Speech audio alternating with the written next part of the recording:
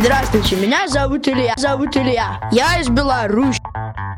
Сейчас я нахожусь на острове Мэн. Со мной сейчас 2 человека, Света и Полина.